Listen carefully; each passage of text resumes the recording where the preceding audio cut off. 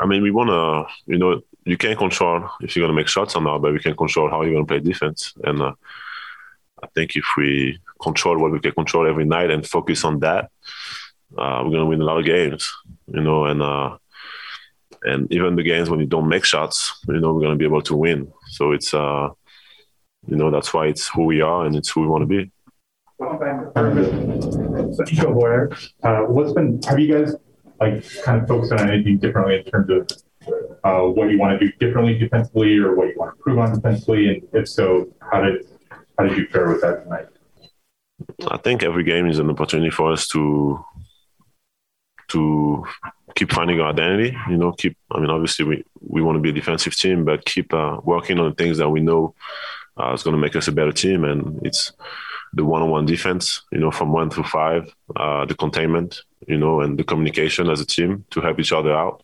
It's not about just leaving the guy on the island, but all the 4 guys got to talk to him and, make him know that he got a guard. And if he does get beat, because it's going to happen a lot, we got to have each other's back.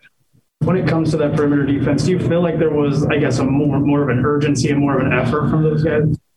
I think I can feel that. I can feel that when we get beat once, right away, it's not a habit.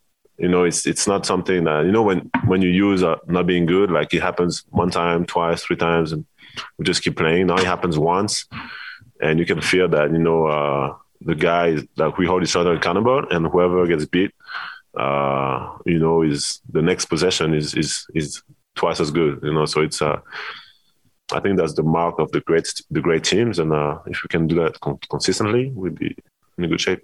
How much is this a focus for you guys in relation to what your ultimate goal is for the season? I mean, we know that if you want to be a great team, it starts there, and we know that. Even if we don't have a lot of weaknesses, teams are always going to try to find and take advantage of those weaknesses, and especially in the playoffs. In regular season, it's not the same, but in the playoffs, teams are going to try some things, and if it works, they're going to keep going and keep going. So if you don't have any weaknesses, it makes it a little harder on the other team. What was working for you individually, offensively tonight? I just try to be aggressive, try to get my teammates open, and try to finish. Put a lot of pressure on the rim, and they did a great job finding me early on, and in the second half, they collapsed even more, so we got a lot of open threes, and that's why we are not easy to guard. It's because when we don't make the shots, we keep attacking the rim. Obviously, when we attack the rim, we find those open shots, but we also have some bigs that can punish inside and put a lot of pressure on the rim. And also we can pass. So, we're able to find the guys on the perimeter, and if they don't collapse, we know that it's going to be a foul or a basket.